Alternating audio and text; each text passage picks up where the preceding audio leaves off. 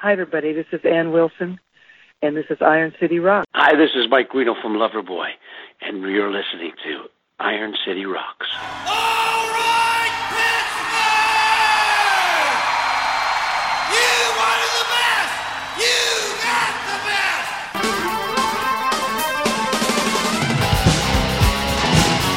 Ain't nothing but a good time. Round and round.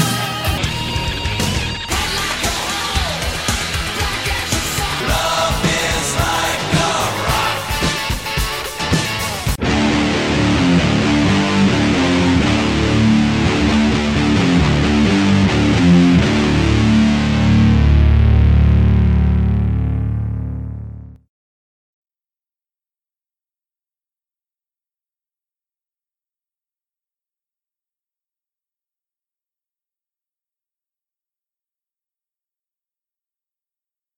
Hello and welcome to episode 454 of the Iron City Rocks podcast.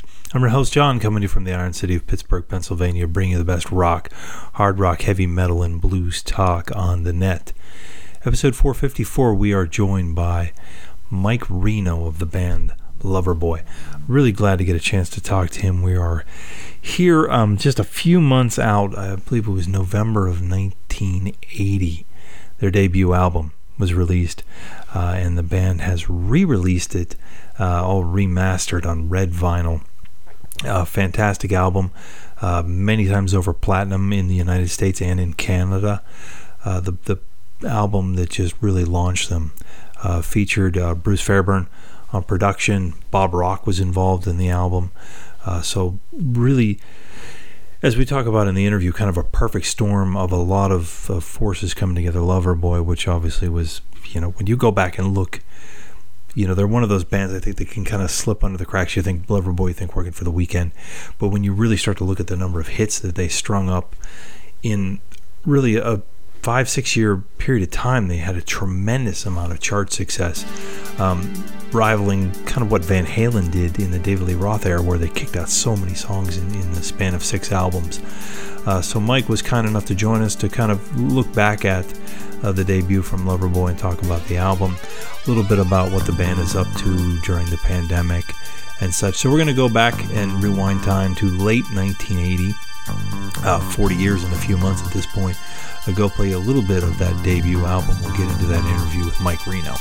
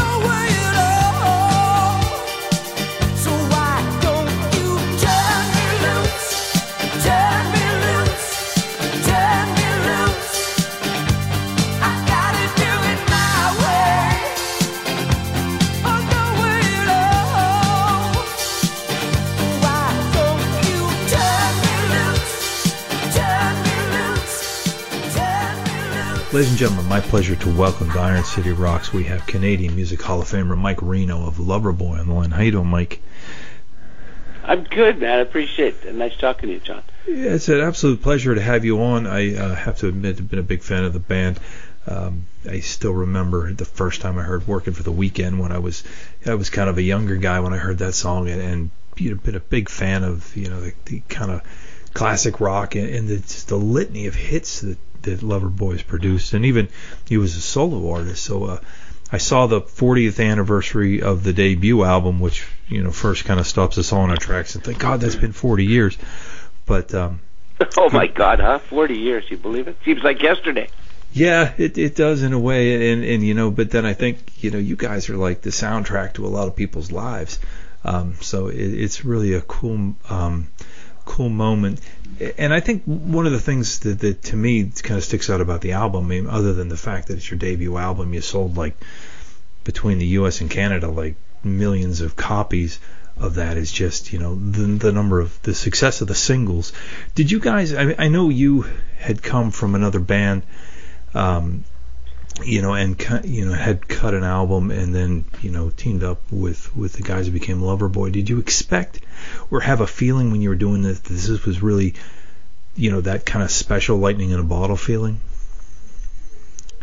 You know something, John, when we were cutting track, when we were writing songs and stuff, all I expected, when we first started out, was to get to the end of the week and be able to afford a case of beer. Mm-hmm. I wasn't expecting selling millions of copies. I really wasn't. You never really think that way until we started cutting some of these tracks, and I kind of felt some of these songs had some really interesting magic to them, mm-hmm. and that's kind of when I got a little bit excited. I went, I think some of these songs really have a shot, and the guys in the band are so talented. I mean, I knew it was going to sound great. So we got an opportunity to record. We were in heaven. We were like kids in a candy store. We got an opportunity to cut our first record in a real studio. It was crazy times, and it was fantastic. Yeah, and you guess, I guess, in a real stroke of luck, caught a very young Bruce Fairbairn and Bob Rock and Mike Fraser. You had what turned out, I think 5 years later, everyone would have killed for the opportunity to work with these guys. You had them all in one project. Was that just dumb luck, or did you seek these guys out, or did the label just say, "Hey, you're going to work with Bruce," and you didn't get a choice? No, you know what it was. We had a manager who set it all up for us. Bob Rock was in another band. He just was working as an engineer to make some money. Mm-hmm. He was very good at it, obviously, but he came up the ladder just the same as we came up the ladder. Bruce Fairbairn, this was his first big international type recording. Right. And Mike Fraser, he was the second engineer who would do a lot of the putting the tapes on, take the tapes off, organize the microphones, fix the chords. And so everybody was starting from scratch. We were starting from scratch. Bruce Fairbairn was the same, Bob Rock the same, Mike Fraser the same. We're all in the same boat. We were just going for it. You know what I mean? And then we all just kind of took off from there together. It was like a real trip. It's almost like, you look at that between, your band, kind of coming together, from, I'm going to say the ashes of other bands, but, you guys had some experience under your belts individually, came together, and you really just lined up with the team, the songs. Were most of the songs written when you went into the studio, or, were you guys kind of squeaking out the lyrics the last minute? We had everything written. We were pretty ready to go. Matter of fact, I often think of people say to me, "How was it in the studio?" A lot of producers come into a band, come to work with the band, and they change everything up, mm-hmm. and they make it all different, and they overdo everything, and it's like, oh my God. With us and Bruce Fairbairn, I think part of his genius was that he let us go. He basically just said, "Have some fun, guys, and we'll record you." You know what I mean? Yeah. So we just played and played and played, and we were all sweaty, and we were all like rocking around, moving our arms up in the air and kicking it. We were doing that day after day, and next thing you know, we had a bunch of stuff on tape. And then it was just time to mix it and make it sound good, right? Had you guys, and, we did very little overdubbing, for instance. We didn't want it to sound like there was 5 guitar players, because we liked to play live, and we knew we'd have to play live, and we didn't want it to sound like anything but us. Yeah. And Bruce Fairbairn had the insight to let us do it that way. And so that was, a lot of fun. We got to just cut the record the songs, the way we felt like it. And very little was changed. It was just Bob Rock making it sound good, and Bruce Fairbairn just helping with a few edits here and there and suggestions and changing one or two things here and there. But overall, he just let us go. And that's I think important. So many producers, and maybe the fact you got him young, or if that's just his style, but so many producers want to put their stamp. It's true. You and Paul, a lot of producers like to come in there and change you right up. Yeah. Did you guys do a lot of gigs prior to to going into the studio? I know you were obviously a relatively young band, coming together as a band, not that long before that, relatively speaking. You know what, John? We had the opportunity to take these shows, take our show into nightclubs and bars and stuff, and play with people that would, at the first night we played there'd be like 50 people there, and by Wednesday the place would be lined up down the block. We had some kind of it was happening. We could tell it was happening. It was exciting to see the room fill. People were all talking about it, and a lot of these club owners would say things like, "We thought you were playing, you guys would be playing top 40 stuff." And our manager would go, "Listen, this stuff is going to be top 40, so just give them a chance." The stuff like that. And so most bands would go in and play a bunch of covers. We never played one cover. We played Loverboy stuff. And probably for about a year, we played around British Columbia and all around on Vancouver Island and stuff. We would go off and we would get a week-long gig or a weekend gig, and we would play these songs until we had them just right. And we had that opportunity. A lot of bands don't get that opportunity. They change, they write them in the studio. They never test them out. We tested them out with people to see who was going to dance, who was going to start tapping their toes. So that's we had a great opportunity. Obviously, maybe this was pre-MTV, but when MTV came along, you guys were kind of ripe for that. You were young, good-looking guys. Did it really take it further? Did you feel kind of, shifting in overdrive when MTV kind of caught on to your videos, or was it time was FM got you in high gear already? John, it was night and day. The record company was smart enough to ask us to do something that we'd never really heard of. They wanted us to go to Albany, New York, because we were in the area. And he said, "We want you to go to the Shrine Theater and record your songs. We're going to film your songs." Now, this is before they had the word video together. It wasn't even you did a video. It was just, we're just going to record some of your songs. Then we're going to edit it together and send it to this company that's running a 24-hour music television show. So this is how they brought it to us. You know what I mean? And then all of a sudden, the first week that MTV was open, Loverboy and Columbia Records handed them 3 videos of 3 of our songs, and life-changing, complete life-changing right there. We became, a lot of bands at the time, like 10cc and stuff like that, they were faceless. You couldn't know. Supertramp, you didn't know what they looked like. Yeah. So when we handed them these videos, man, we became super unfaceless. Everybody knew exactly what we looked like. And it kind of made it a little tough going out and stuff, but I was kind of into it. I thought it was cool. It was really, really working. Young guy in the early 80s, I'm sure that was a nice problem to have, at the time. I think it really worked out. I remember talking to Greg Kinn, who was another artist, I think, who kind of rode that first video wave. And it was almost like a lucky break, because MTV really didn't have the material to fill a full day. I remember when we first got MTV, and it was like, if I see Joe Jackson stepping out video one more time, I'm going to just go nuts, because I got this song burned in my head. But, it was just like the playlist wasn't that long of bands who took that leap of faith like you guys, or had the management, the foresight to do that. And it was... All right. Well, for Greg Kinney, his life was in jeopardy. I tell you what, he made some groundbreaking videos in his day, but you were dead on. They were pretty good. We got to know Greg pretty good over the last few years. Greg's a good guy. It's funny you mentioned Supertramp, though, because I remember my older sister had Breakfast in America. Know every song by heart, but they could walk into my living room and I wouldn't know what they looked like, or exactly. That was the point I was trying to make, and that's the way it was when MTV started. We handed them this stuff. It just was complete life change. Yeah, and I think one of the things with you guys, and I think of maybe someone like Rick Springfield or Billy Squier, especially, where you guys were still making music that wasn't overwhelmingly synthesized. There was a lot of that kind of early '80s kind of raw, early synthesizer / new wave music. You guys were just a straight on rock band, which I think is still appealed to a lot of the fans of '70s music. But yeah, you're heavy on the guitars. Yeah, I appreciate that. We had a pretty cool keyboard player, and he knew. I mean, he could have played a million other parts, but he knew to keep it simple, and that was kind of nice for him to realize that, because in our songs, it appears to me that everything kind of has its place.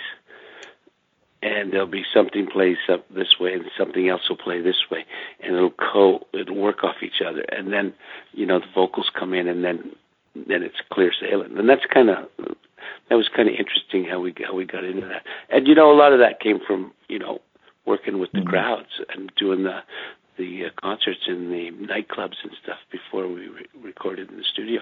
That was a big help for us. Now, like when you were doing a set list, and you kind of, I hear a lot of bands will say, we kind of play with a set list till we get the ebb and the flow of the audience, the high energy, maybe a slower song. Did you use that kind of same logic when it comes to putting the songs, the track listing in the order? Or is that some... Oh, yeah. No, we came on strong for a few, 2 or 3 songs. Then we take them down a little bit. Then while we take them down, we keep it down for a little while. And then we come back right up and kick you right in the Bert and Ernie, so to speak. Just get her going. That's kind of what we did. And that's still what we do. I think that's so over... I think it sometimes goes unnoticed, but, you love it when you get to that point of an album where you can kind of... One song ends and as it's fading out, you can almost start feeling the melody of the next song before you even hear it, because, it becomes a complete body of work. And that's why I love to see, you guys put this out on vinyl, as kind of a memory books, so to speak, of the 40th anniversary for those people who experienced it that way. You had singles, obviously, but it's still a fantastic album, and that's, it's a wonderful thing. I appreciate that, John. I have to ask, because I was a huge fan of the movie Footloose. When the opportunity came to sing with what I think might be one of the greatest voices in rock ever, with Ann Wilson, did that intimidate you at all, or is it, just let's do it? Intimidate me? I chose her to sing with me. They brought me the song and said, you can have anybody you want. I mean, that's the power I was in. They were offering me carte blanche, and I said, well, first off, Keith Olsen was going to produce it, and I'd worked with him before. He's really good. And we met in Chicago. I'd asked Anne to do it, and she agreed to do it. And it was like Loverboy was on tour, Heart was on tour. We had a day off, so we each flew to Chicago to record this thing. And we literally went and got to know each other for a while. And after getting to know each other and getting comfortable, we rolled the track. We stood up and we sang it face to face, one take. Yeah. Boom. It's almost... I remember Keith Olsen, the producer, going, "Thank you very much," after one take. And I went, okay. It's almost mind-boggling when you think of the way the music industry works today. You see collaborations all over the place. You can't turn a radio station without seeing so-and-so featuring so-and-so. To think that you two were in the same, literally in the same room. I mean, that's just unheard of. Usually it's... Well, Anne and the group, the group Heart used to hang out in Vancouver for like 15 years. They were here. We used to go watch Heart play all the Led Zeppelin songs, and before they were even doing an album. So we really had, I had a good respect for them. But as you say, she's probably the best voice in rock and roll. So, and giving me the choice to pick her was like unbelievable. I just went, brilliant. Wow. And gutsy. I mean, not to discount your singing at all, but I would be intimidated as heck. trying to sing with her. That's commendable. Were you into the idea of the movie soundtrack, or was this? I mean, when you did the song itself, did you know you were doing this for a movie, or was this just kind of one-off single sort of thing, or how did the kind of? No, they told us it was going to be. Yeah, they told us it was going to be for the. It's kind of the love song of the movie, and I went cool. And I hadn't seen the movie yet, but I thought, good luck. There you go. And when I saw the movie, do you remember when they played it? I remember when they played it during the dance, and the parents stood up on the hill outside the barn. Yeah, I've seen that movie more times than I care to admit. Outside the barn. Yeah, that's fabulous. I'd like to watch it again. Yeah, I remember interviewing a Survivor about doing the song for Rocky III. They kind of got to see some parts of the movie before it, and then went back and wrote the song. And it's interesting when you're writing a song like that, And my hat's off to Eric Carmen, and team for penning you guys a fantastic song and a great hit. But looking at your the first 5 years or so of Loverboy's history, I mean, it's amazing you even found time to do it. You guys, by today's standards, you were kicking out an album every year and kicking out multi-platinum albums every year. Was that, I mean, did that grind kind of get to you guys? I mean, to try to keep up that pace? I mean, other than, I think Van Halen obviously did, some similar kind of numbers in that era. Was that tough on you guys as a band to keep that pace? Well, here's the deal for us, honestly, John. When we first got the opportunity to do it, we were blown away that we got the opportunity. So we weren't going to ever complain about it. It did get tiring, but we went on the road, we played all these great concerts, all these people that just started digging it, and we're just having this great experience. And it's tough going from town to town and living in the car. At the time, we were just using rental cars, and it was tough. You have to drive 400 or 500 miles to the next show, and then be ready for the concert. So we started getting tired. Then we moved into a tour bus, and we did record promotions in every city, at least 2 or 3 radio stations. We would do a meet and greet before the show. We would play the show. After the show, we would drive to the next town. After years and years of that, it does get a bit tiring, but that's what we wanted to do. So we were the last ones to complain. We were not going to complain, and we didn't complain. Yeah, I'm going to complain now, though. I think if we had to tour at our age, that's a young man's game to tour with that heavy. It is a young man's game, yes. I remember being at a show. I went to see a show, and across town, B.B. King was doing a show, and he was easily in his 70s. And I remember being at the show, and I was in my 30s, I think, at the time. I was like, getting kind of tired. I'd worked all day and went to the show, but I'm like, B.B. King is across town doing the show. I got to just shut up and, you don't get to be tired if he's doing a show at his age.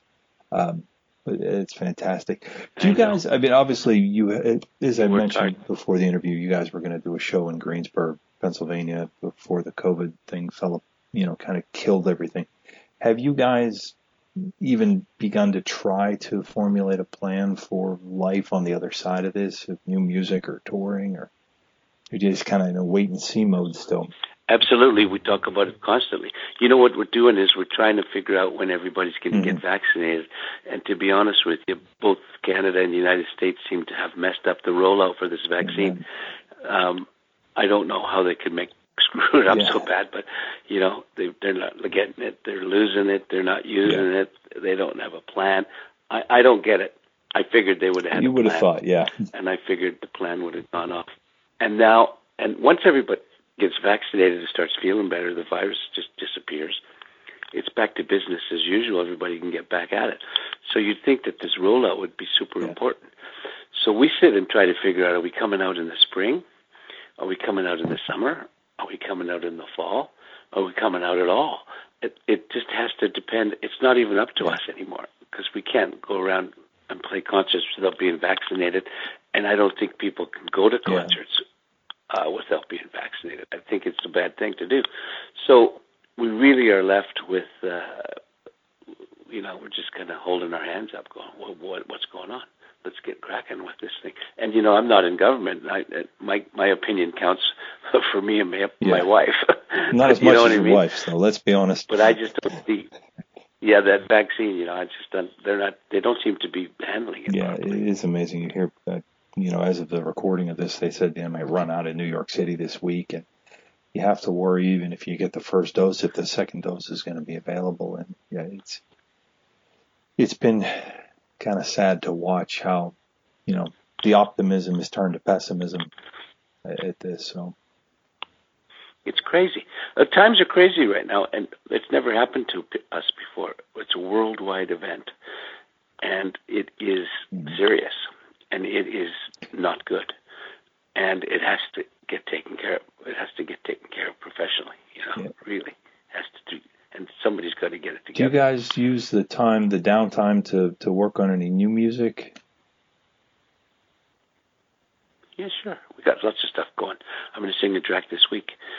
I'm doing a song Paul and I we're working on. And we've put a few songs out on our website, loverboyband.com, if you want to have a good look. I'm sure you probably had a look. But if you have a look, it's quite an in-depth.